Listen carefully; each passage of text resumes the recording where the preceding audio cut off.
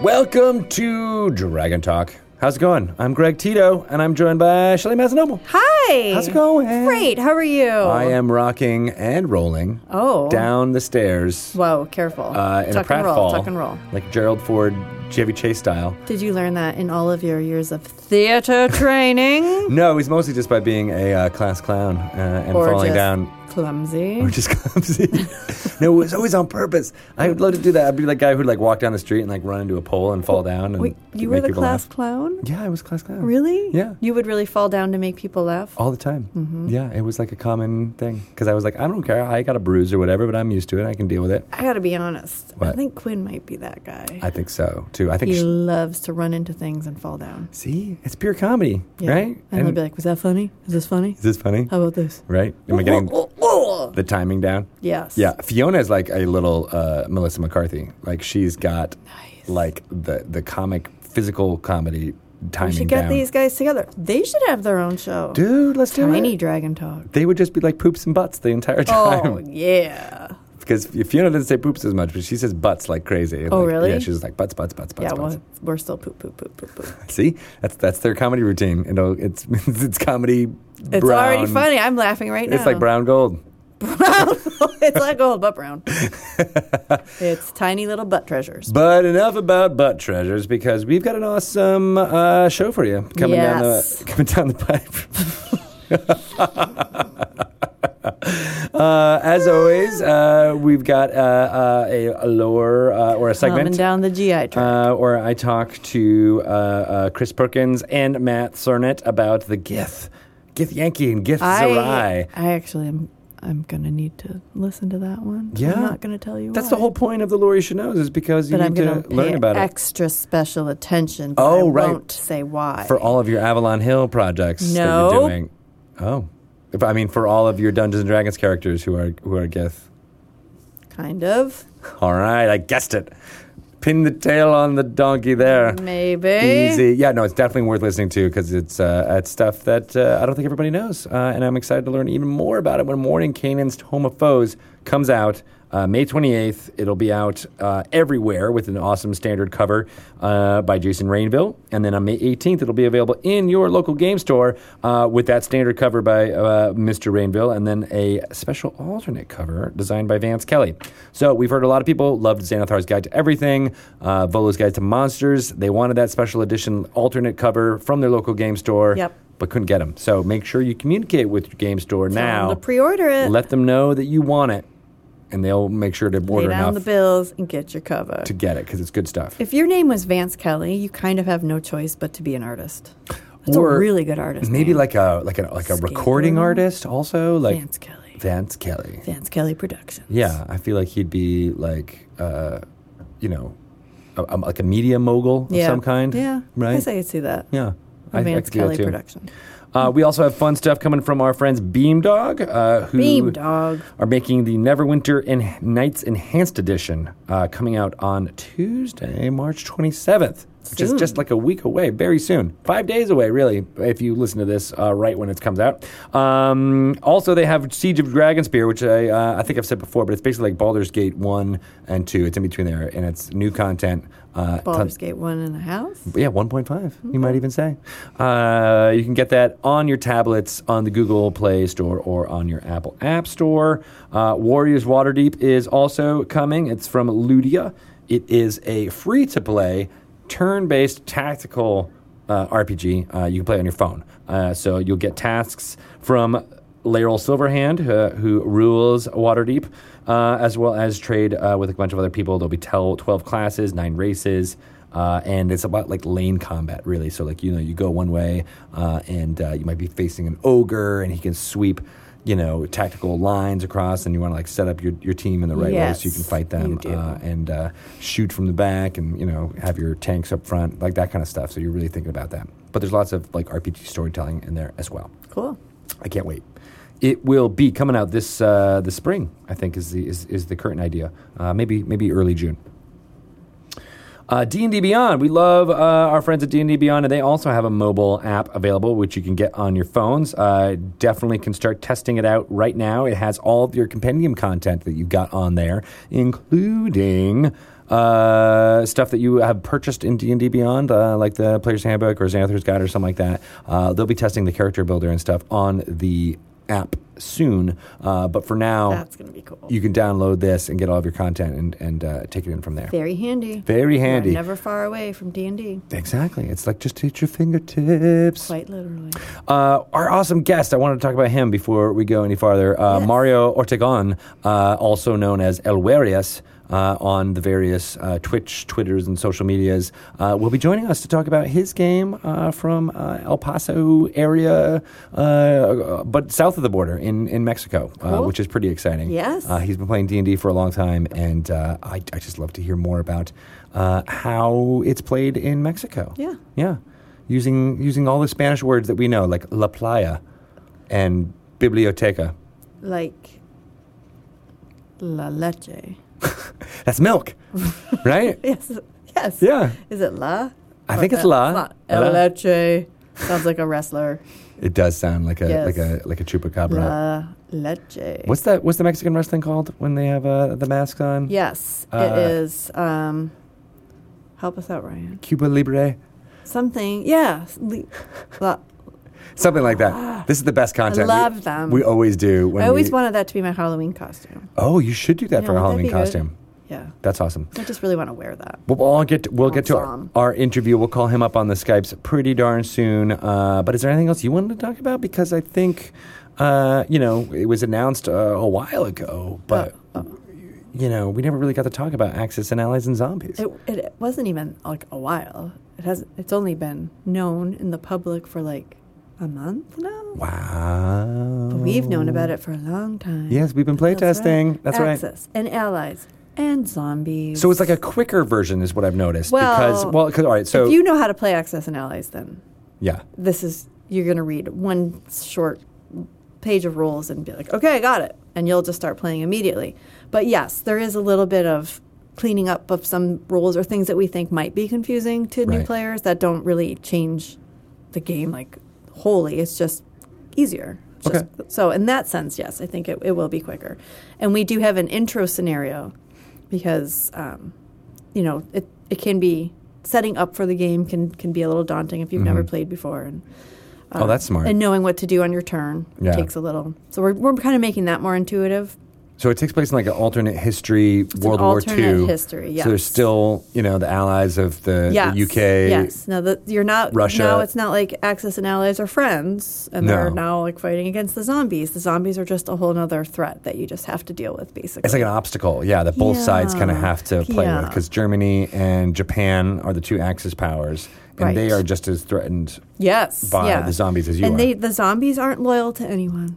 They're just zombies. Sometimes they just want brains. They just want brains, and sometimes they inadvertently can help you, but you can't just count on them to help you. Right. You can't control the zombies.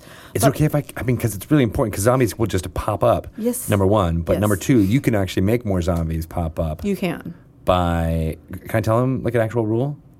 That like Okay. if anytime in battle, if one of your infantry perishes, Right. they turn into a zombie immediately. Right. And so you can be having a battle that's just, a Russia versus the German forces, and then all of a sudden zombies will appear in the middle of the battle, and they will start to take casualties. Which is kind of fun when you're in someone else's territory. Right. It's like you're making not a problem. Good when you're in your own territory. Exactly. So basically, because of that rule alone, I had to throw out a lot of my Axis and Allies strategies. It's going to be totally different. Yes, and I was never that good at Axis and Allies, so not as good as you are at diplomacy. Must you? Must you? I must. But so it's totally different. Planes are really good. Tanks are good. Lots of infantry. It can be good, but it's also really dangerous. Your whole strategy, though, goes out the window. Yeah. And it just gets a little crazy. And there's like a lose condition that if the zombies take over, things are terrible. They're terrible. Might have happened in our game. It might have happened in our playtest game. The world ended, and we couldn't save it. I think one point, Scott Van Essen, who's doing a lot of the design work in that, walked over to our game, and he's like, "Oh, this game's done. You guys didn't save the world." Well, okay. Yeah. We're still trying, though. We still want to. We were trying, but yes, it was funny to walk over to the board, and when it was your turn, or just walk by the board and see like, oh, look at all the zombies now. Yep. You never really knew where they were going to pop up. What just happened? And they're everywhere. They're everywhere. Right, so it adds almost like a time limit onto the game. Yeah.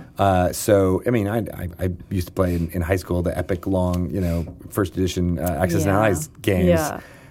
It could take a really long time. And now with this, I feel like you could do it pretty fast. Yeah, I feel like if you, with any bit of experience, this is like a game you play in an evening. Yeah. Yeah. So it's going to be fun. It's definitely going to be added to my rotation when people aren't. Now, a game that you wouldn't play in an evening, Betrayal Legacy. That's right. So you're going to drag that puppy out as long as you can because it is so good. I can't wait to talk to Rob more about that game. I know. We'll get him on the show. Yeah, Rob Daviau, who did Risk Legacy and Pandemic Legacy. Nobody knows Pandemic Legacy. No, nobody's ever heard of that game or played it or liked it. Many people, you're being facetious. It's probably like the best game of the whole world. For me, it started with Risk Legacy, though. I still have. I like Risk Legacy. Very fond memories of discovery in that game. That is how the Legacy genre was started. I know. It's like its own little thing. Yes. I love it. Yes. I want more people to jump into that space. But Rob is definitely the master of it. He is the master. Leaving his... Because he also worked on the original Betrayal. He did. So it's like, it's a coming home for him, so to speak. A whole new world. Wait, no, it's pretty amazing. So if you've ever had any questions about that house on the hill, what are these people doing here? Yeah. Why do they keep coming back? Why is there no floor in this bedroom? You will find out. You will find out. It's true. You will find out. So... it's so good. Anything else going on in the Dungeons and Dragons world, or should we just talk about Avalon Hill games? Should we just call it Avalon Hill Talk? We're going to call it Avalon Hill Talk. Let's do it. Let's do it. I'm very excited about the fact that Idle Champions has got lots of fun events going on. Yep. There's one that I think it might be over by the time you listen to this, but Fleet's Wake is going on right now, where you can get a new champion called Zorbo, the Gnome Ranger. Zorbu. That's a good name. Totally different. Really great name. A Gnome Ranger? I know, you don't see a Gnome Ranger very often, but I'm excited about that. And also, there was a awesome Loot Crate thing in this thing. By the time you guys listen to this, it might be gone, which I feel really sad about. But pay attention to more stuff on this year thing about Loot Crate, because I think we got some other fun items coming in boxes to come. Do you know that, or are you just speculating? Okay. I got my legs in across the border. I still see those. That's not a word. That's not an expression. Didn't even faze me.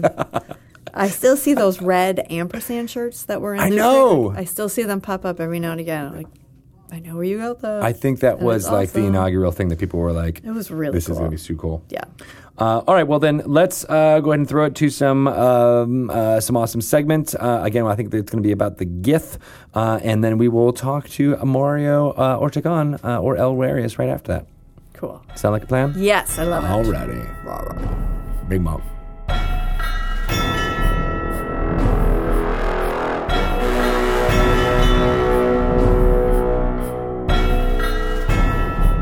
Welcome to another Lore You Should Know segment. I am Greg Tito, and I'm joined by Lore Masters Mr. Chris Perkins. Hello. And Matt Cernit. Howdy. And today, in this segment, where we talk about little bits of Dungeons & Dragons lore you can use in your game or for your own edification, we're going to talk about Gith. Gith. Yes. Which is the name of the entire race. Correct. It used to be one race.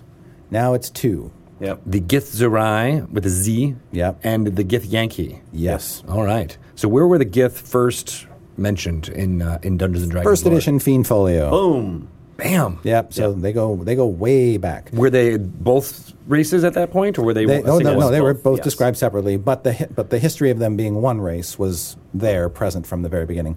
They were created by author Charles Strauss, who contributed to the book back before he became an amazing novelist. Yeah, and I think that was first published in White Dwarf, so it wasn't officially a D&D thing, but White Dwarf at the time was a magazine that was devoted to sort of all role-playing games, just like Dragon was devoted to all role-playing games. And a lot, when the British TSR team was putting together the Fiend Folio, they pulled a lot of material from all those places to stuff into the book. Yeah. Oh, interesting. Okay, cool. Also, he created the Slotty, which we had talked about in the previous installment. Slotty. So I like that. Charlie gave us both the Slotty and the Gith. That's cool. So yeah, what was the story of where they came from? Where that first Gith? They were a race enslaved, unclear.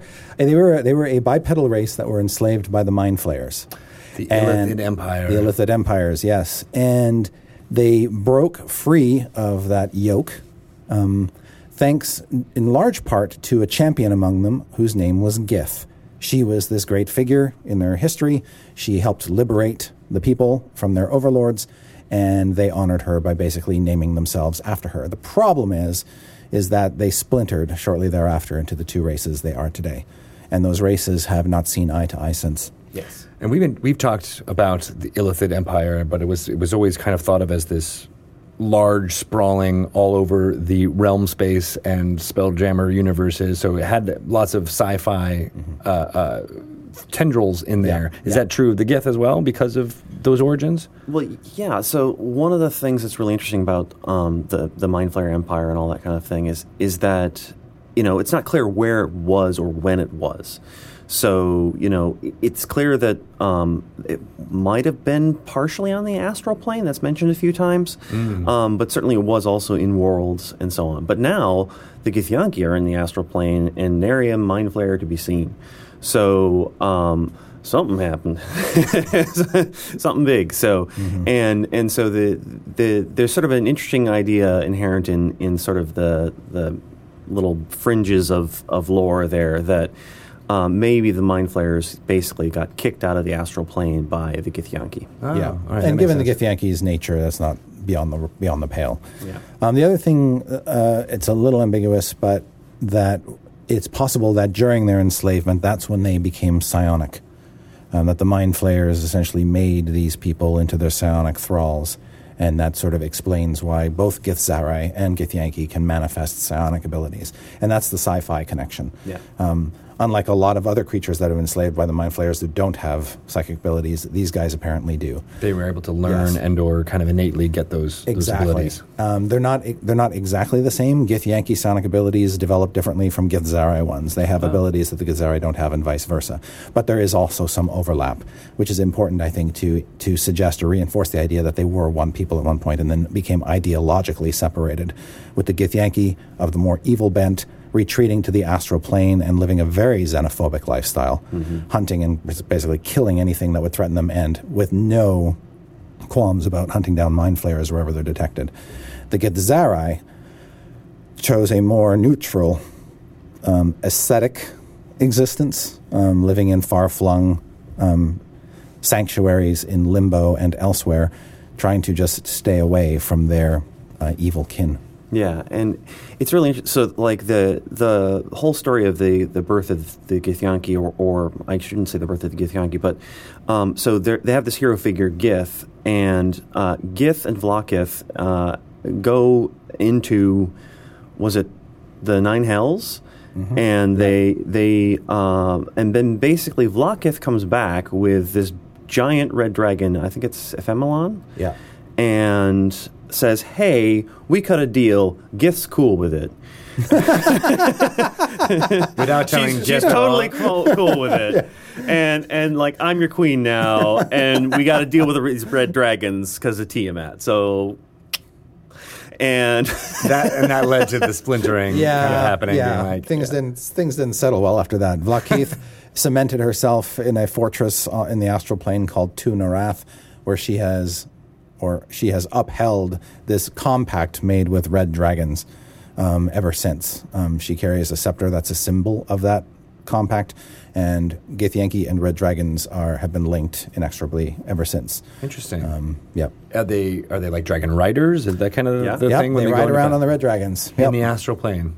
Well, and in worlds. Yeah. I mean, so one of the things that's really interesting is that in the astral plane, it's a timeless realm. Like, time sort of doesn't pass there for you as far as your body goes and that kind of thing. So you don't have to eat, you don't have to really sleep. You don't. I mean, you just exist. Yeah. And so, in order to be born, so Githyanki and Githzerai presumably, I think both of them, lay eggs, oddly enough. And Oh, they're humanoid bipedals that lay eggs? Yes. I don't know how that works, but that's what we say. Yeah.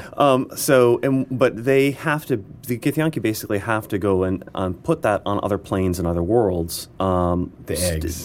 To have them grow and mature. And so there are what are called Githyanki creches in secretive places in the worlds where, the Githyanki come and sort of raise their children there, and then there's sort of a rite of passage by which they're supposed to go and kill a mind flayer before they can return to the astral plane. It's sort of this paradise of endless existence where they can just be an awesome warrior. Okay, yeah, we cover some of this when Evil we talk. forever! Yeah. But they can't actually be born and grow in a timeless place. They must do it outside of right. like in a Yes. place where it is Yes. time, and that's where they can be Yeah. conveniently. So to replenish their numbers, they have to go. They have to get it on. They have to pop eggs out of their butt in some That's how that material works. plane world. I'm pretty sure that's how it works. And then Yeah. then the kids come back when they're old enough. And I imagine it's a pretty horrific, like they're probably sequestered someplace and told how awful and terrible everything else in the universe is. Yeah. And it's reinforced by the fact that adventurers keep breaking into their creches and killing all of them. and maybe these creches are in Red Dragon lairs, and things like that. They might be near mind flayers so that they have a place where they can go pretty much right afterwards. And do their business. Yeah. You're all ready to go. Take Mind your silver flayers over there. sword, go. We should talk a little bit about silver swords because Yeah. they're weird and fun. Yeah. What are silver swords? So, silver swords are these kind of wavy, crazy swords that Githyanki have, and in the astral plane, when you travel there through the astral projection spell, you leave behind you a silver cord, and that Right. travels behind you. And it's this kind Johnny of Darko style. Yeah, it's this Yeah. unbreakable cord thing that just travels behind you. And then when you exit it into another plane, that cord I think it just vanishes. Yeah. And you're then in that other plane to do X, Y, and Z, because you can travel through the astral from But one you plane always to have to another. be tethered to something Right. while you're traveling through the astral. Right. Githyanki can come along and see one of those cords and just snip, whoop. With their sword. Oh, which we also did talk about this in the Yeah. Astral Plane episode. Yeah. Yeah, where it's Yeah. like, oh, that's the Yeah. ultimate way to be on the Yeah. offense Yeah. there. That makes total sense. And so the Githyanki out in the astral plane in particular have these silver swords, and they can, if anyone's coming in the astral projecting that way, they can snip those things. All right. Yeah. Well, what about the Gith Zerai then? Where do they live? So they have another figure who's kind of their master figure, who's called Zerth. Yeah, Zerth or Zerthamon. Zerthamon is yeah. To his friends, he's Yeah. Zerth. Yeah. Everyone calls him We call him Zerth. So they he basically is sort of a more, I don't know, Buddha-like figure. He's like, no, let's not wage eternal war against the mind flayers. We've won this. Like, let's quit We're it. free. Let's be happy about Right. our freedom. And that doesn't quite work because they still do go after mind flayers, but they also go after Githyanki. But they retreat to Limbo, and Limbo is this crazy plane of chaos where it's fire, water, wood, rocks. There's a fish, right? Like it's just everything happening all at once. Also timeless, though, outside of the planes. No, you No. age there. You Yeah. still need food, Okay. all that kind of Yeah, stuff. yeah. You just can't get it because it moves away from you. It turns into rock. Yeah. And through their psychic powers there, and I mean, it can be done by other creatures, but the Githzari themselves are particularly good at it. They can sort of stabilize reality and create their own Oases. spaces of reality in it. Yeah. And so for the ones who are like particularly good at this, the Githzari that are particularly good at this, I mean, it's like Inception. They can just make stuff happen. Wow. Yeah. All right. Yeah, and the great part is Limbo's such a terrible place that they don't get any crappy neighbors. It's just really them and the chaos. And They're the only ones who are like basically Yeah. the controllers of everything Yeah. that's Yeah. happening there because they become so attuned to it. And they have these adamantine sort of citadels that basically just fly through this chaos. And occasionally they'll plant one of those on the world and go to war against some Githyanki Kresh or Mind some flayer mind colony. colonies Yeah. or that kind of thing. So I'm sensing a lot of conflict here, though, because even though they are the ones that came away from their enslavement being like, we don't have to go ahead and kill everyone. It seems like most of what they do is go and kill everyone anyway. yeah, They just do it Part nicely. of it is, I think, a sense of paranoia. They went through such a hellish time that they've never forgotten or forgiven, nor will they ever allow themselves to be put in that situation again, or even allow anybody to come close to putting them in that situation again. I see. So they're sort of aggressive xenophobes. Yeah, and I mean, mind flayers are essentially an existential threat to the universe. Yes, yes, True. yes. So If you were going to and they are among the best equipped to fight them because of the psionic abilities and their training and all that other thing. So they're kind of doing the Githyanki, I think they're doing the universe a favor by eliminating this existential threat. The Githyanki are doing it because they're just still seething with rage over the idea that they were enslaved. It's still retribution and revenge. Yeah, and Vlaakith just needs something for them all to do. Because right. they're all. She has all of these sort of immortal bored people with swords, with so much time on their hands. Got to do something with it. And she has to sort of control them all, and so she has this. I mean, it's like tyrants often do. They put fear into the populace. And they give them a purpose so that they can control them. All right. And so that's what she does. Yeah, there's always fear in Vlaakith's mind that a Githyanki warlord will become so powerful or prominent that he will steal from her some of the glory or whatever. So, and dating all the way back to the earliest renditions of the Githyanki is this idea that Vlaakith is very good about eliminating any potential rivals. When Githyanki become too big for their britches, she either sends them out on the mission designed to get them killed or has somebody kill them. Yeah. Or kills them herself, sucks out their soul. Yeah. Because did we mention she's a lich? Yeah. No, we did not mention. Tasty. Yeah. So she's an undead mage psionic Super Githyanki. Yeah. All right. Yeah. With a scepter that basically allows her to... And So just because, all right. So Vlaakith is the leader of the. She's the Lich Queen of the Githyanki. Oh my God. And Zerthimon's kind of because basically Zerthimon's like this sort of withered corpse-like thing that sort of sits in a little booth, kind of surrounded by flowers and lights and stuff. So he's perfectly normal. And he psychically communicates with his people, across the chaos of limbo. Hey, Right. And what you doing? Yeah. You having a good day? I know what you're doing, but I'm going to ask anyway. but how he manages to sort of sustain his life over what must be millennia at this point. Are they immortal? I mean, you mentioned immortal. Are they actually immortal, or is it only because of being on the astral plane? Yeah, they die.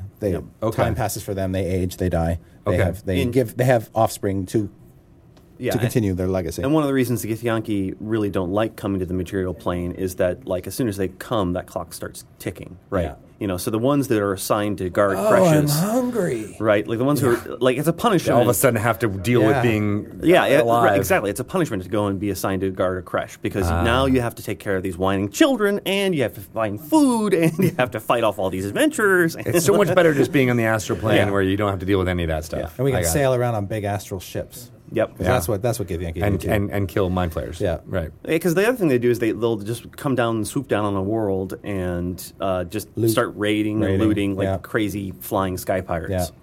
So. Yeah. All right. So What do board Githyanki like? Treasure, apparently. Yeah. just like most No, people, right? Exactly. All right. So in Mordenkainen's Tome of Foes, which is coming out everywhere, May 29th, you can play as a Githyanki or a Githzerai. There's rules for a player in there. So what would you give a player who wants to try out this kind of character? What kind of plot hooks or story would you love to give them to use so that are they a traditional member of their race? Are they both? Yeah, there's so much that you can do. I mean, like, did you fail in your mission to kill a mind flayer? Were you too cowardly? Did you fall in love with eating pizza and you just don't want to go back to the astral and never hunger for pizza again? There's all kinds of possibilities there. Story possibilities include, like, maybe you've been sent down to find a hidden mind flayer colony that might be hidden in the middle of a city somewhere. And so you shack up with a bunch of adventurers and they'll take you on other quests while you're secretly searching around for any signs of mind flayer domination, thralls moving around, that kind of thing. So Interesting. Yeah. Maybe your creche got busted up and you escaped, but now you don't have a way back. You're trying to sort of get back home, And Oh, I like you could that. even do an odd couple thing where you have one party member who's a Githzerai and one party member who's a Githyanki, And they they're just forced to never get cooperate. along. Right. Because in sort of the greater expanded lore of Githyanki and Githzerai, and this was mostly fleshed out in 3rd edition, we hit upon this idea that there are Githyanki and Githzerai who are interested in reunifying the people. It's sort of like that Star Trek episode where Spock's trying to reunify the Vulcans and the Romulans together. Most people don't think it's a good idea, but he thinks it's a great idea. And so there is a sect called the Shasal Ku, and they are made up of Githyanki and Githzerai who want to be one. Oh my gosh, that almost sounds like a Star Trek. It does. It does. I wonder why, Chris. Well, Did you name it? Is what I'm trying to know. No, oh, okay. I did not. But there is actually a bit of a sci-fi bent to these guys. Yeah. They're flying around in astral ships. They're wielding these psionic blades. They're using mental powers, not spells in the traditional sense. And they are very alien. They come from an alien place. So. Yes. Yeah. So there are sort of science fiction undertones to both of them. Are there ways that you can, if you say you want to experiment with this, but you don't want to necessarily open it all up to all of that stuff? Are there ways for dungeon masters that can just concentrate on the absolutely. more fantasy bent of things? You could simply say that the characters are survivors of a creche that got decimated. Right. And so they were sort of scattered out into the world, and they don't have any knowledge of the astral plane or limbo or where they came from. They were raised from young children in this very isolated, contained environment, and then just kind of thrown out into the world. Mm-hmm. I think that's a great possibility for characters, and also allows you to play a character without all the baggage. Yeah. Or all the alignment predisposition. You can be whatever alignment you want because you have not been influenced by your forebears. Or your forebears. Yeah. That's interesting, too, because then it becomes... that might be a way for a dungeon master who secretly wants to run Spelljammer, but you can kind of get these science fiction ideas out there slowly in your campaign, so it doesn't feel like, oh, by the way, we're doing this, but it's like a way to be a part of the world. I know I've played in a few campaigns where the things that the adventurer party discovers are basically science fiction artifacts, but they're described just in ways of, this is a wand of fireballs. It's bent at one side and only works if you pull this lever on it, and then all of a sudden that becomes a laser pistol, and then there's ways to make it feel like it's part of your world. Yep. Yeah, I think both races come from very different origins in the sense of, like, you have the Githzerai who are in a place that's very sort of manicured and controlled, and they have the Githyanki where if you actually got to their plane, went to one of their cities, it's like, they just have stuff from all over the universe that they've been collecting and putting there and trying to sort of enjoy and figure out and so on. Whereas, if you have that character in the world, now they're divorced from both of those things. They don't know. Maybe if they didn't ever experience what was on the astral plane, well, then they're like, what is this thing? Beer? Like, what's that? Like, horses? Oh my God, kill it! Right? Yeah. It's clearly a mind flayer in disguise. Kill the horse. If I were given my choice, I'd want to play a Githyanki who was like the son of a Githyanki pirate whose ship was crashed, basically into the world, and somehow I survived the crash and kind of went off on my own and had to find my own way. Yeah. But there would be that sort of sense of longing or that sort of distant memory of being on that ship and wanting to go back and trying to find my way back into whatever it was my dad came from. Oh my gosh! I mean, you just called to mind like 4 different movies that are coming out this year that all have like a Guardians of the Galaxy kind of feel thing, but also So yeah, I love all that. And then I'm like, what? I'm supposed to be evil? Yeah! All right. Fuck yeah! Here we go. You get back and it's just total Give hellscape. me your stuff. Yeah. Give me your stuff. Awesome. Well, if people want to ask you questions about Githyanki, Githzerai, or Astral Plane, or Mind Flayers, how can they get in touch with you? I am on Twitter at Chris Perkins DND. And I'm on Twitter at Sernett, SERNETT. Awesome. I'm sure you'll be peppered with lots of questions after this segment. Thank you, guys, and we'll be back with another one next week.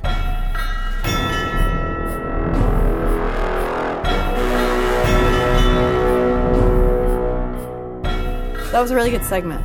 I feel like I know so much more about what it was we just listened to. I do too.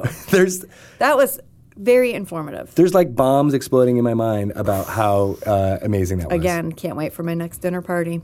Drop in the nuggets. About zombies and or other things that are happening. Yeah. I love it. Yeah, great.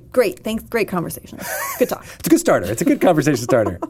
Awesome. Well, let's call up our guest, Mario Ortegon. Ortegon. I did it wrong again. Are you there? No, I'm here. That was perfect. Okay. Sweet. But as you said, more people might know you as Warius. Where did you get that nickname? That was the name of my first D&D character, actually. Really? A long time ago, yeah. When was that? Probably around 2000, the year 2000, maybe. Crazy. What was that character?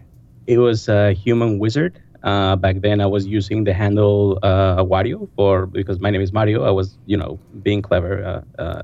Later, I learned that there was a character named Wario, but whatever.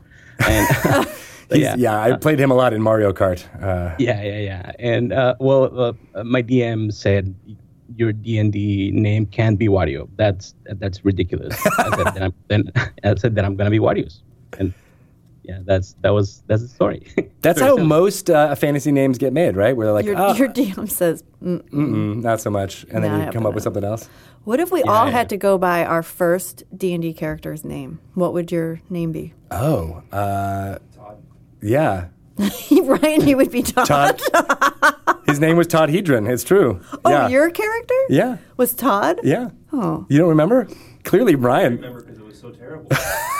Your name was Todd? Your D&D character? It was Todd Hedron, number his one. His first name? And then they called him Toad because he was a half elf in a human settlement. So how old were you? This was in my 20s. This was after Warius. It was 2004, 2003. And it wasn't my first character. It was the first one that I played for a long, long time. Yeah, so you just took a name and then added something silly after it. That's what you do, right? Yeah. Yeah, exactly. Colin, what was your first D&D character? This is compelling content here. Waiting for him to talk. Mine is Astrid. Astrid? Astrid Bellagio. That sounds like a Harry Potter name or something like that. Or Las Vegas. Oh, the Bellagio. Right? Yeah, that's good stuff. Yeah. Was she a wizard? Yes, she was. Sorcerer. Oh, well, awesome. Yeah, she was an elf sorceress. Yeah, first-time sorceress. Part-time. Damn it. Part-time Part-time sorceress. Part-time sorceress. So the first time you played Dungeons & Dragons was in 2000? Is that what you were saying? Around 2000, yeah. How did you get introduced into it? Well, it's kind of an embarrassing story. Oh, but, yeah. I started playing because of the Dungeons & Dragons movie. I saw the movie and I really liked what I was seeing, and so back then we didn't have the Lord of the Rings like the movies. It was the first time I saw that, and I knew about the cartoon. I knew about the Dungeons & Dragons cartoon, and so I started researching. I went on my school, borrowed a computer, started searching on the internet, and I came up with it. That's cool. So what did you discover in your searching? Did you know that Dungeons & Dragons was a game before you saw the movie? I mean, I knew it was a game, but I didn't know anything about it. I knew the name, I knew the cartoon, and that was about it. Then when I started searching, I encountered a lot of, conflicting information. People saying, back then people said it was like a bad thing, and there were a lot of stories, a lot of cautionary tales, stuff like that. Yeah, my mom listened to all those cautionary tales. She probably wrote some of those. She probably wrote some of them herself. Yeah. So I ended up on some forums. Back then, I can't even remember what they were called, but I ended up on some forums where people were role playing, like play by post. Right. Yeah, and I started playing there, and then I met a few friends, and we started playing on on IM, like Messenger, stuff like that. Yeah. And that was it, because I lived in a very small town, and I didn't really have like people to play with until much later. Where was the small town? It was a small town called Rio Bravo. It's a town in the border with U.S. It's right next to a small town in U.S. called McAllen, Texas. Oh, okay. Yeah. And there was not a local game store in that town? Well, not in Rio Bravo, because it was very, very small again. But we used to be. I mean, we would go to the U.S. Shopping, and my parents would go to the mall, and I would ask that they would leave me on the comic store, just to look at all the books, only to look at them because I couldn't buy them. Back then, there were I think it was third edition. It was like just fresh out. And then until much later, until I had saved enough to buy the player's handbook, I was brave enough to ask some of my classmates to play. I don't think they got it. But I was having a blast. I was the dungeon master of the. I did the same thing too. When I had my friends and I knew I wanted to play, and we tried to. We actually didn't try with Dungeons and Dragons first. We tried with Middle Earth role playing because I loved all the Tolkien stories. So, yeah, there's a lot of laughs about how badly that first session went because I didn't know how to dungeon master at all. Yeah. Right. So, are you just making it up at this point? I was pretty much just making it up. Yeah. What about you? Yeah. So, I mean, you just get like I don't know. Back then, like I said, most of what I had was like found online. So when I started first DMing, I just took a bunch of, everything I could find online and like pasted it in a single adventure, and that was it. That's an interesting way to do it. Yeah. Did your players get to any of that stuff? More or less. I mean, they were mostly like very confused about the whole thing. Yeah. It wasn't like, I mean, we had a good time, but I don't think they got like really, really into it. They were more like in the, in the moment of the sharing the space, the telling the story, having fun.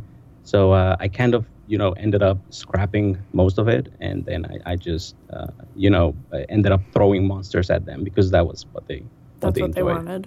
Yeah. They just wanted to fight things. Yeah. So you were a dungeon master, and you didn't even have the dungeon master's guide. You only had the player's handbook. No. Yeah. Well, for the first, I don't know, 6 months, and then after that, I bought the dungeon master guide. Yeah. Did you think that that helped? Did you get like more insight into how to make it work?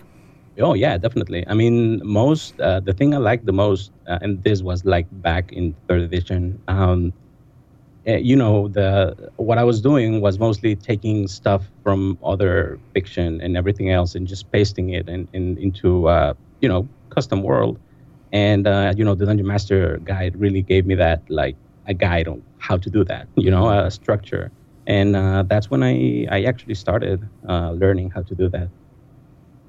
That's pretty cool. Yeah. What did you ever play with that group again, or did they? How did you like continue playing?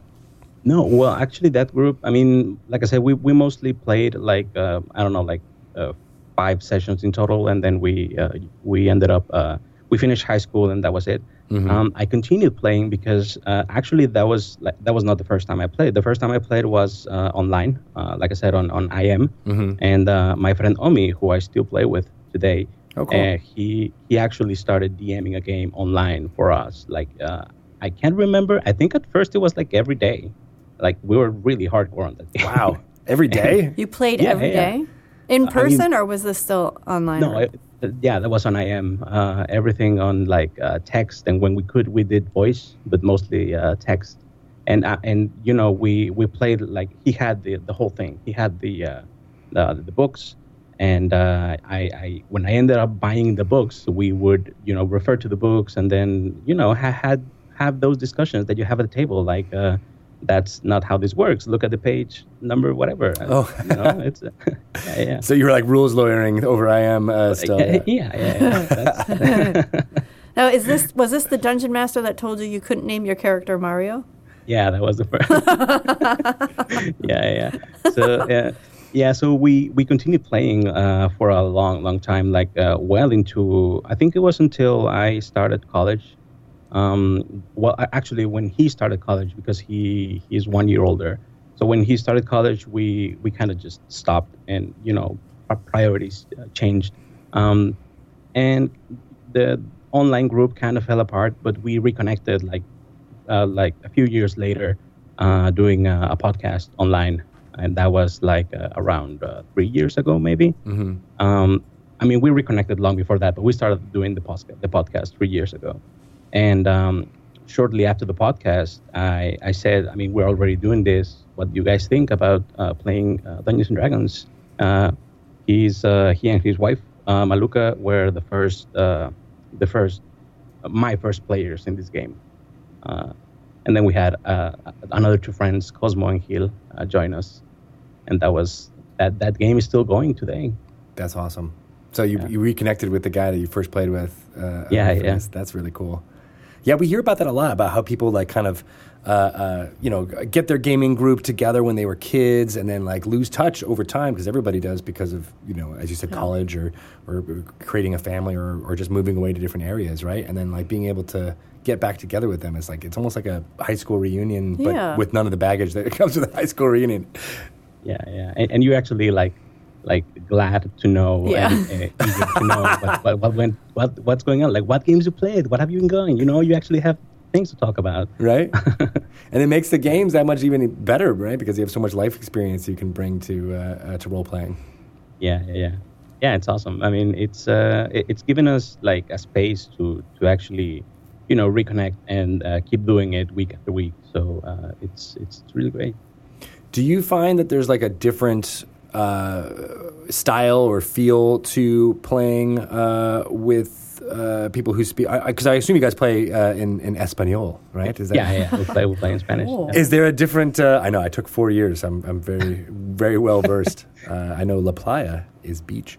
So is there a different style when you're playing in a different language? I'm just really fascinated by that. Ooh, well, I think there is, mostly because, and this mainly applies to the way we play in Mexico and Latin America, I think, because we end up using a lot of the English terminology for everything, because that is what we have. We have the English books, and translations, they're not really much of a thing here, at least not yet, because they're mostly made for Spain, and when we play, we use the English book, so it's easier to just refer to everything in English, so that everyone knows what we're talking about, right? So it ends up being this kind of mix of Spanglish and stuff like that, and I mostly try, and that is like a personal thing that I've been trying lately. I definitely wasn't used to this before. I try to like introduce and use most of a lot of Spanish things and Spanish names and Spanish sounding words in fiction, mostly because I'm used of playing that way, mostly especially because I grew up in the border, so everything was just really easy with language. But I know not everyone is like that, and now that we have an audience and we have like people watching, I don't want people to feel like alienated because they don't know a word or a term or something. But it's kind of, at the same time, it's kind of difficult, because if we say a name for something like a translation for, I don't know, AC, which is armor class, and we use like a clase de armadura, which is the word in Spanish, and then like maybe that's not the exact word they use in the player's handbook translation by Gale Force 9, and maybe they I don't know, they get confused. So I don't know, it's a complicated matter. It is hard, because I think we've been talking about this with Hillary Ross, who does a lot of the licensing for the translations and stuff. But like, there's this contention of like translating names, like Red March, for example. Is a town, right? And that those words, Red and March, can be translated, and then you put them together. But is that the same as the town of Red March? Right. Right? So there's what works with Dungeons and Dragons is this through line of terminology, as you're talking about. So then when you mix up the terminology, there's no longer that through line. Yeah. We actually experienced this with. I'm currently. I'm going to be playing a game with another streamer who is in Spain, and they do have the translations there, and he's using most of the stuff as it is named in the books over there. Yeah. And I think he mentioned Aguas Profundas once, which is Waterdeep, and I've always done. I've always known it by Waterdeep. So at first I was like, what are you talking about? What is that? Wait, what is it? What is it? Really interesting. What is it translated? It's Aguas Profundas. Basically deep waters. Deep waters. Oh, my God. Oh, okay. Profundas meaning deep. Oh my gosh. Deep. I was trying to think how is profound part of it? Oh, yeah. Deep, profound. Yeah, exactly. Yes. Deep waters. That's funny. So they they translate that in the in that's so nuts. Mm-hmm. Yeah, I think so. He's using that. I assume that's that's because he's using it, or I don't know if he's translating it on his own. Or just because that's right, and that's what makes it so difficult is that one group might do that, and we're always like, whatever at your group, at your table matters. But then when you try to join other groups, there might be this confusion. Yeah, exactly. Oh man. So what is because it seems like your podcast has grown a lot, and you haven't been doing it that long. You said this has only been a few years? Well, it's actually in April. We're going to be for 2 years. Okay. We started in April 2016. So this is you streaming the play, right? Yeah. So who is your audience? Were you surprised that the audience, that you had such a large audience so quickly? Like, these people obviously have been sitting around waiting for somebody to play D&D. And Yeah. I mean, I was surprised. Half and half. You know, I was half surprised because I didn't think there was I didn't think that what we were doing was something new, and it wasn't. I mean, it's for a while there were there were Critical Role giants, Critical Role in roleplay, and people. I was like, why am I going to do that? They're already doing it. I'm not sure if I should do it. But then I realized that, that content isn't in Spanish, and maybe they want to listen to it in Spanish. And I have, gotten so much from those, from that kind of show, from Critical Role and role play, from what you guys do, that I was like, well, I should do something so that, if people want to listen to it in Spanish, so they can enjoy it without the language barrier. And it has been like a steady growth. It hasn't exploded overnight, but it's getting a pretty good response, and the community has been awesome. They have been very supportive and great. They're spamming emotes in chat right now. Oh. Yeah, so that's awesome. I find that really fascinating. I want more people from across the world to play in their native language. I think it's I don't know, it's exciting. Yeah. And I'm really fascinated about how the translation thing changes it. But then because that's such a part of D&D play too. Like, what language do you speak? I don't know Goblin, so I can't interrogate this Goblin, or that there's that's such a part of D&D play that I'm excited to see that happening in real life too. Yeah, and you end up I have gone to it's been a while, but I have gone to cons in the U.S. and everyone I've seen people from different languages come together and just do whatever they can to communicate and play D&D, and it's really, really easy. I mean, everyone can identify the terms. Everyone knows what AC is. Everyone knows what HP is. Everyone knows what the sides on the die are the same. Yeah. And if people don't speak the same language, they can just say well, you speak Elvish, you speak Orcish, and it's not a problem. Do whatever you can to communicate. Yeah, that's neat.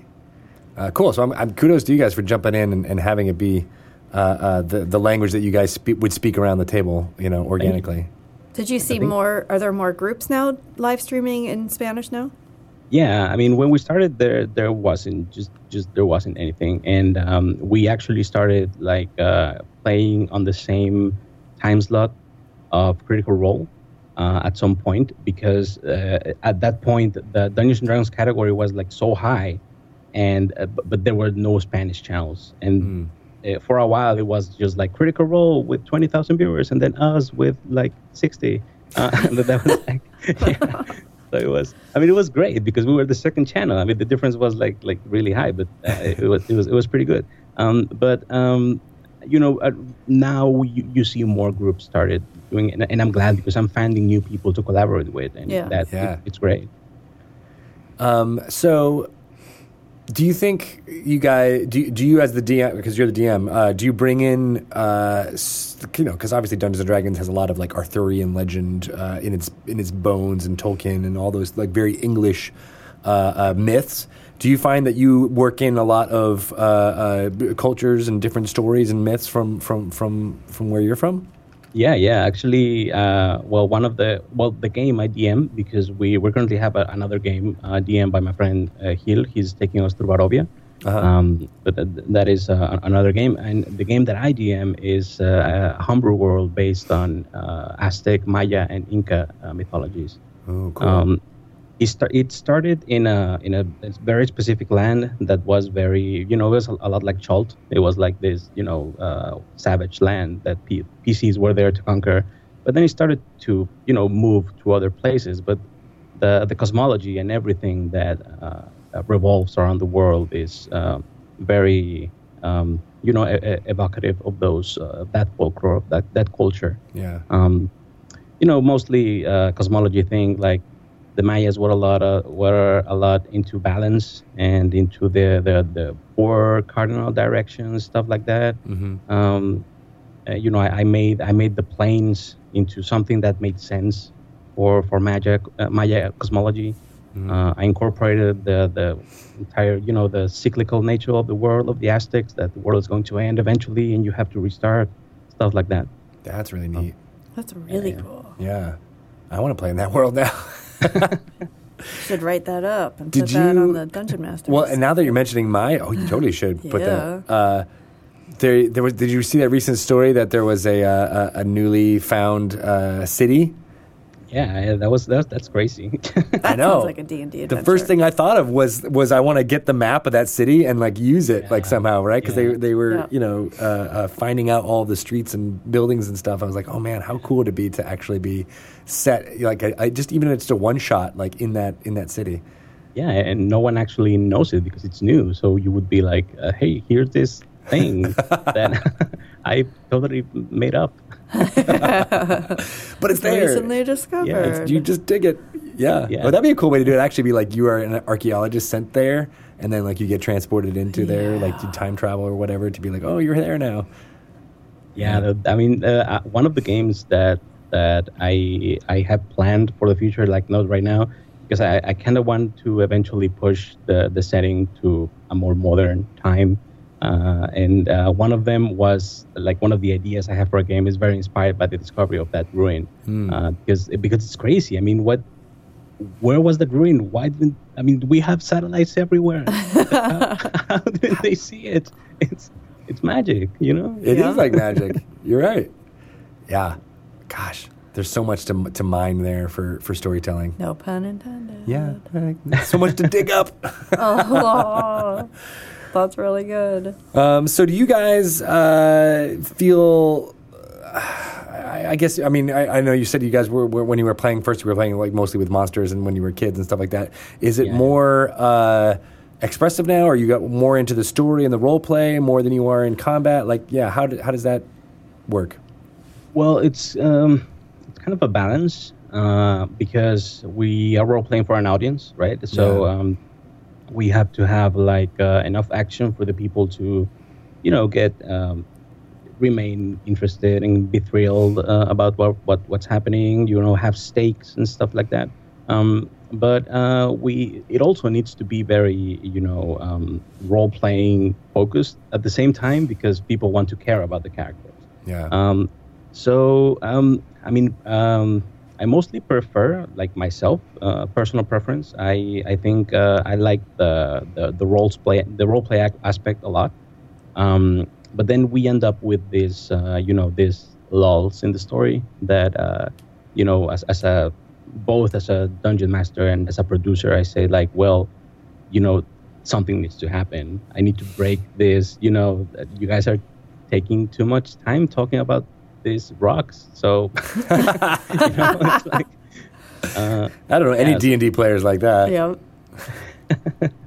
Yeah. So I think we've been so far doing.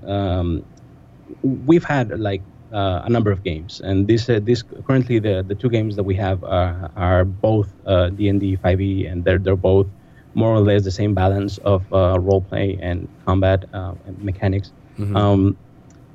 But we used to have like other games more role play focused, and people liked it. So I in the future, I think we may go for a more narrative style game. Nice. So that's interesting what you were saying about when you're playing for you're role playing for an audience. Yeah. So as the dungeon master, does that feel mostly like your responsibility to keep in mind that there's an audience and that you're the one who has to move that story along and find that balance, or do the players share that with you? I think I have. Well, the players are just awesome. I mean, the players they're very aware of the space they're in, and I mean, my friend Omi again, he very specifically knows he's like playing for an audience and tries like to deliberately do like push the story forward and tries to make take risks and stuff like that, and it also like fits into his character, and he tries to like increase it a little bit. So in that regard, I don't think I have at least recently in the last year maybe I don't think I've had to really move the story along or cut a scene short or something like that. Because it's happening? Because it's organically happening? Okay. Yeah. And I play, weekends I play with subs in the channel, and, that is a more relaxed type of game because we're not really, we're actually playing for the subs, playing to have fun. And, I don't like to push them around, you need to hurry up or whatever. Sometimes it happens. If we only have like 4 hours to play, I usually end up doing a lot of montages. If they take too long on a scene, then I say, we fade out and you're like 6 hours later because, you took too long to do this thing, so we need to move along. It's a good tactic. But, yeah. Yeah, but I haven't had to do it in a long time. Yeah. They've gotten better at it. Yeah, they've gotten better. I've gotten better at it too. Yeah. And it's cool. Yeah, it's interesting to think like that the way that players or DMs role play in front of an audience is different than how like we would just be playing at home. But it shouldn't. Totally. But it shouldn't like everything you're saying like would be great if it happened in your D&D game. Like your character, you were like invested in your character and invested in the story and like doing things to like move that story forward, and like there should be, I feel like you could learn a lot about role playing and DMing by talking to somebody who DMs for an audience. Like these are best practices that everybody could employ in their games. I sometimes wish that people are playing at conventions or things like that, think about it from how would this look to an outsider looking in right now?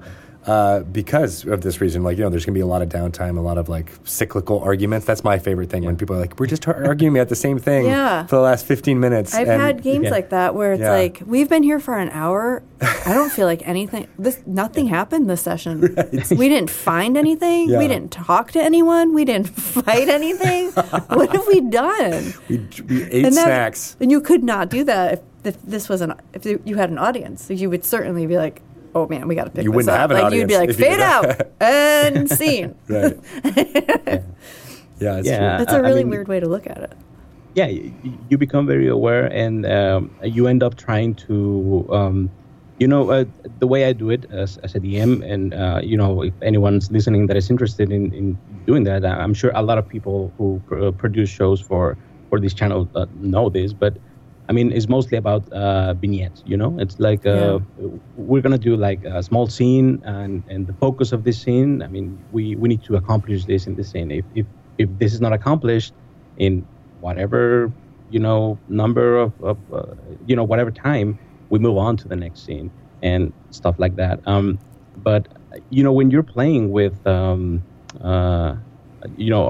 I don't know another word, but like when you're playing like privately with friends, one thing that always I think gets bogged down is like combat. I think people end up like not knowing what to do in their turn, and they're like it's your turn, and then let me look at my spells, and or if someone was on the phone or something like that. And that can't happen on the shows, because it's like we usually end up with a very short time, and people know that, it's your turn. You need to know what to do. You need to know what you want to accomplish with your turn, how your abilities work, stuff like that.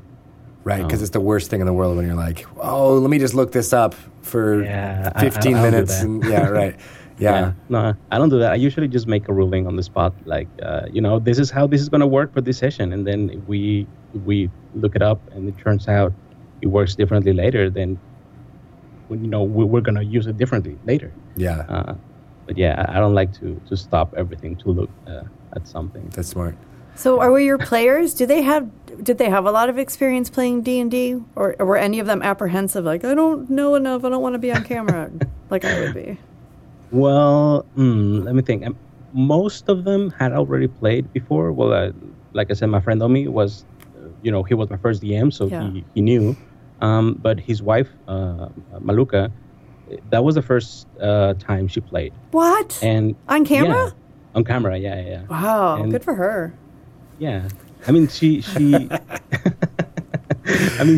she knows how to be on camera because she has a YouTube channel and she does stuff for Twitch and YouTube. But still, it was like it was a process, It was I wasn't like the things I was saying before, like you should know whatever. I wasn't like that with her at first. Like it was the first time. I actually like the idea of it being a new player as an audience member to see like how they pick things up. Right. They probably have the same questions a new player would have. So. Yeah, exactly. Yeah, and I think we've had a few guests on the shows that is the first time they've played, I can't remember the names off the top of my head, but we also had a lot of subs in the channel that show up for the sub games, and then they it's the first time they've played. Oh, that's cool. And I meet up with them one day before, and I explain everything about the world. I explain how things work with the character sheet and everything. I help them make a character, and then the next day we play. And like I said, that is a more relaxed version of the shows that we do. We also stream it, but it's kind of more relaxed. We have more time because it's on Sundays, so we have like the entire afternoon, as opposed to the shows where we have a very specific 3.5 hours to do what we need to do. So how did? Yeah, I'm curious to see like how that fan, started watching you guys play, and then it was like, oh, I'm a sub, I want to participate and play in this game, and then I don't know. I think it's just really cool that you're doing that because you're bringing people in to it being a forum where you can talk in your own language and play the game that you want to play in your own language. And then also these people may not, like you said, they might have come from a small town or something like that they may not know how to jump in and start playing. And do you feel that like, this is happening more and more? Like is this a thing that's happening more in Mexico and Latin America, or is it? Oh yeah, definitely. I think it's happening a lot more. I mean, there has always been a community in, as far as I can remember on the internet. I mean, that's where I learned how to play, right? But it's gotten to the point where people are actually starting to look for, to participate in stuff like that, and started to try to, because I'm going to ramble a little bit because I have seen a lot of I have seen a lot of games where they do this. We're going to play,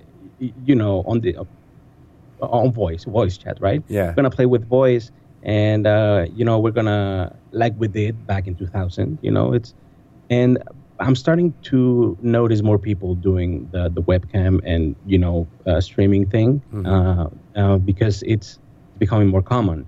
And I think it adds a world of difference because, when we play with the subs on Sunday, I usually ask that, like, at the bare minimum, I think you need to have like a camera and, a somewhat decent mic, because I think the camera is very important. It like humanizes the whole thing. It's very different. You feel very different when you're aware that people can see your face and your expressions and the way you move your hands.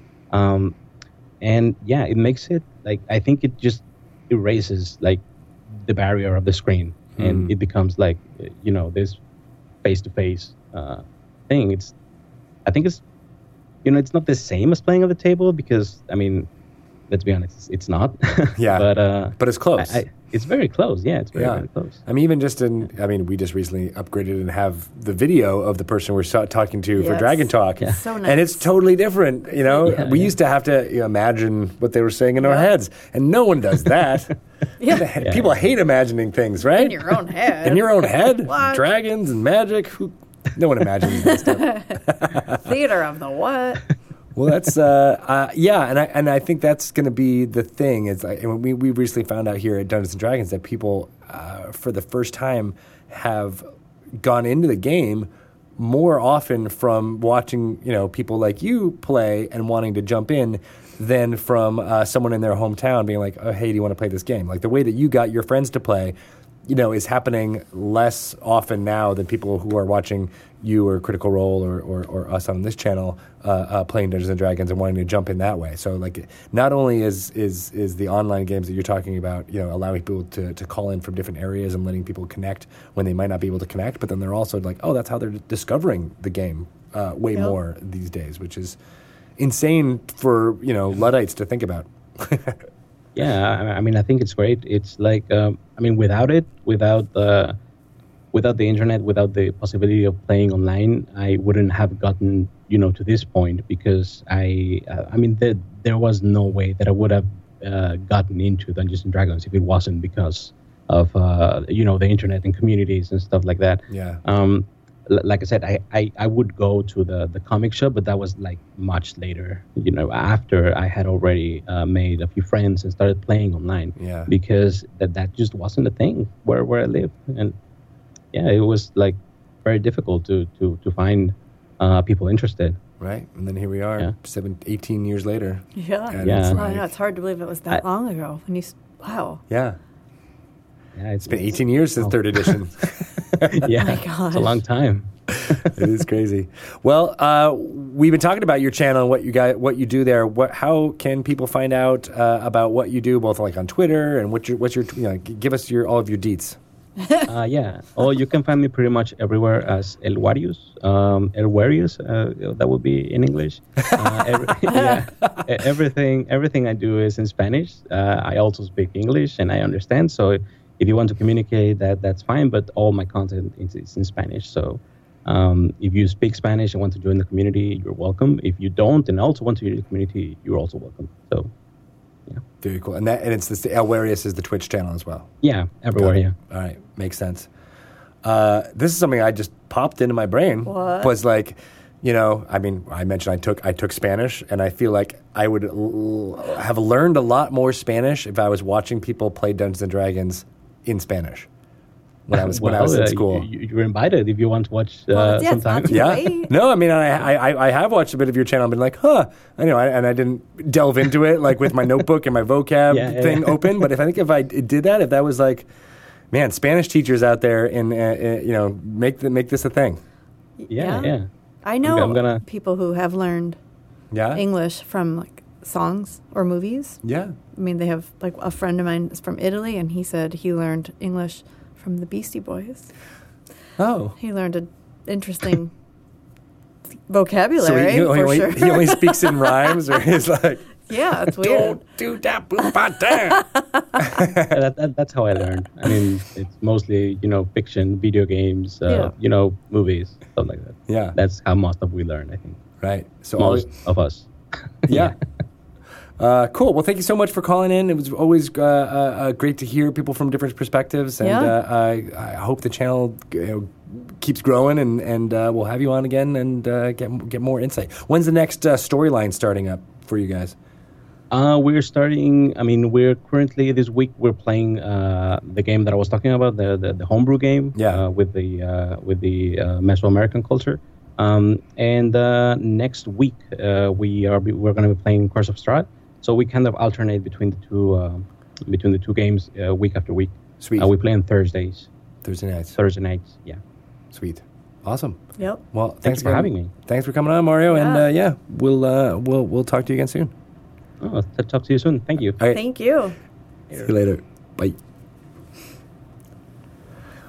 That was amazing. Yes. I feel like I know so much more about, I don't know, everything.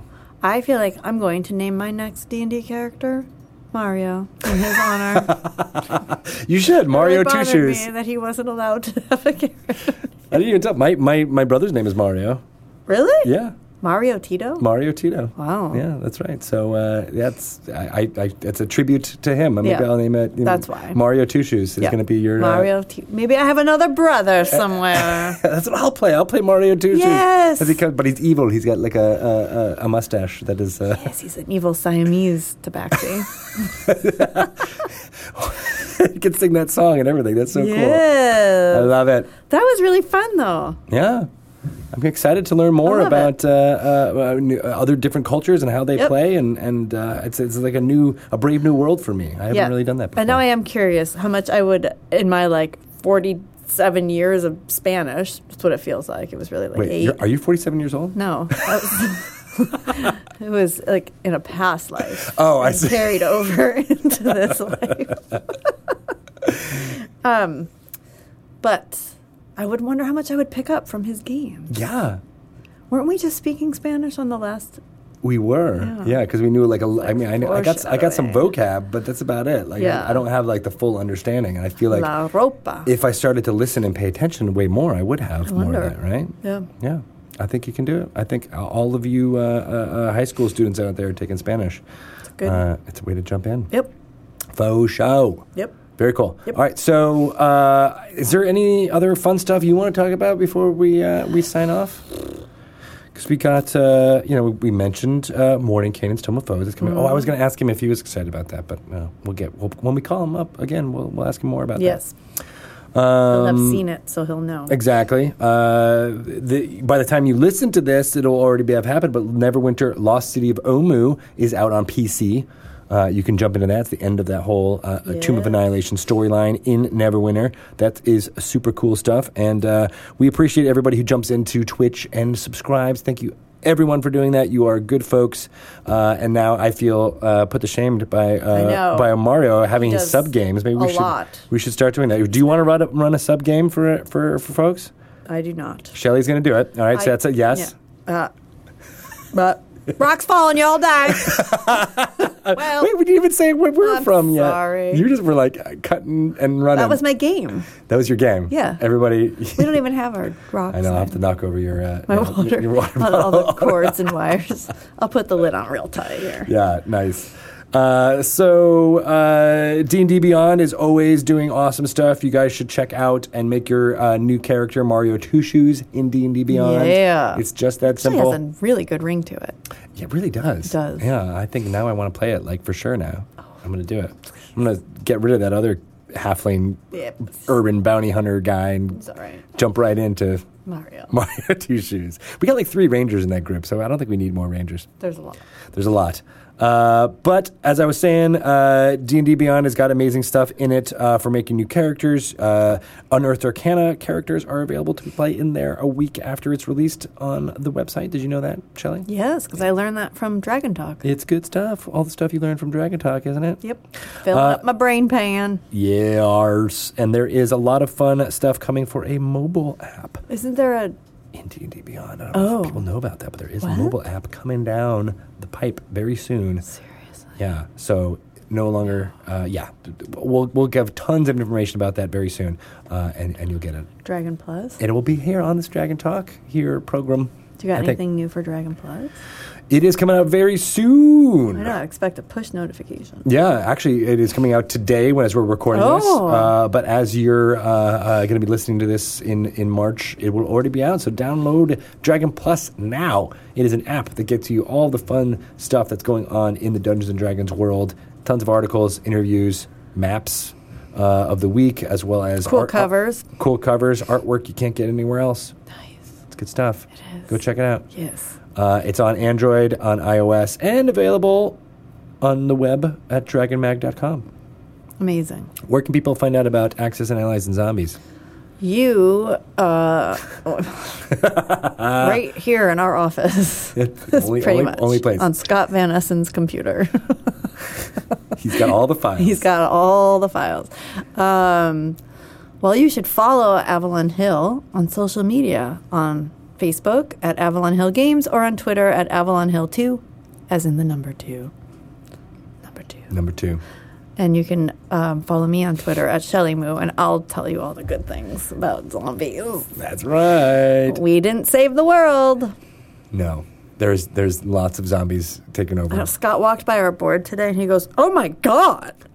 Like, the game is over, you guys. Like, I'm still trying to do my turn. I'm like, He's like, why are you even doing this? Oh. Yeah.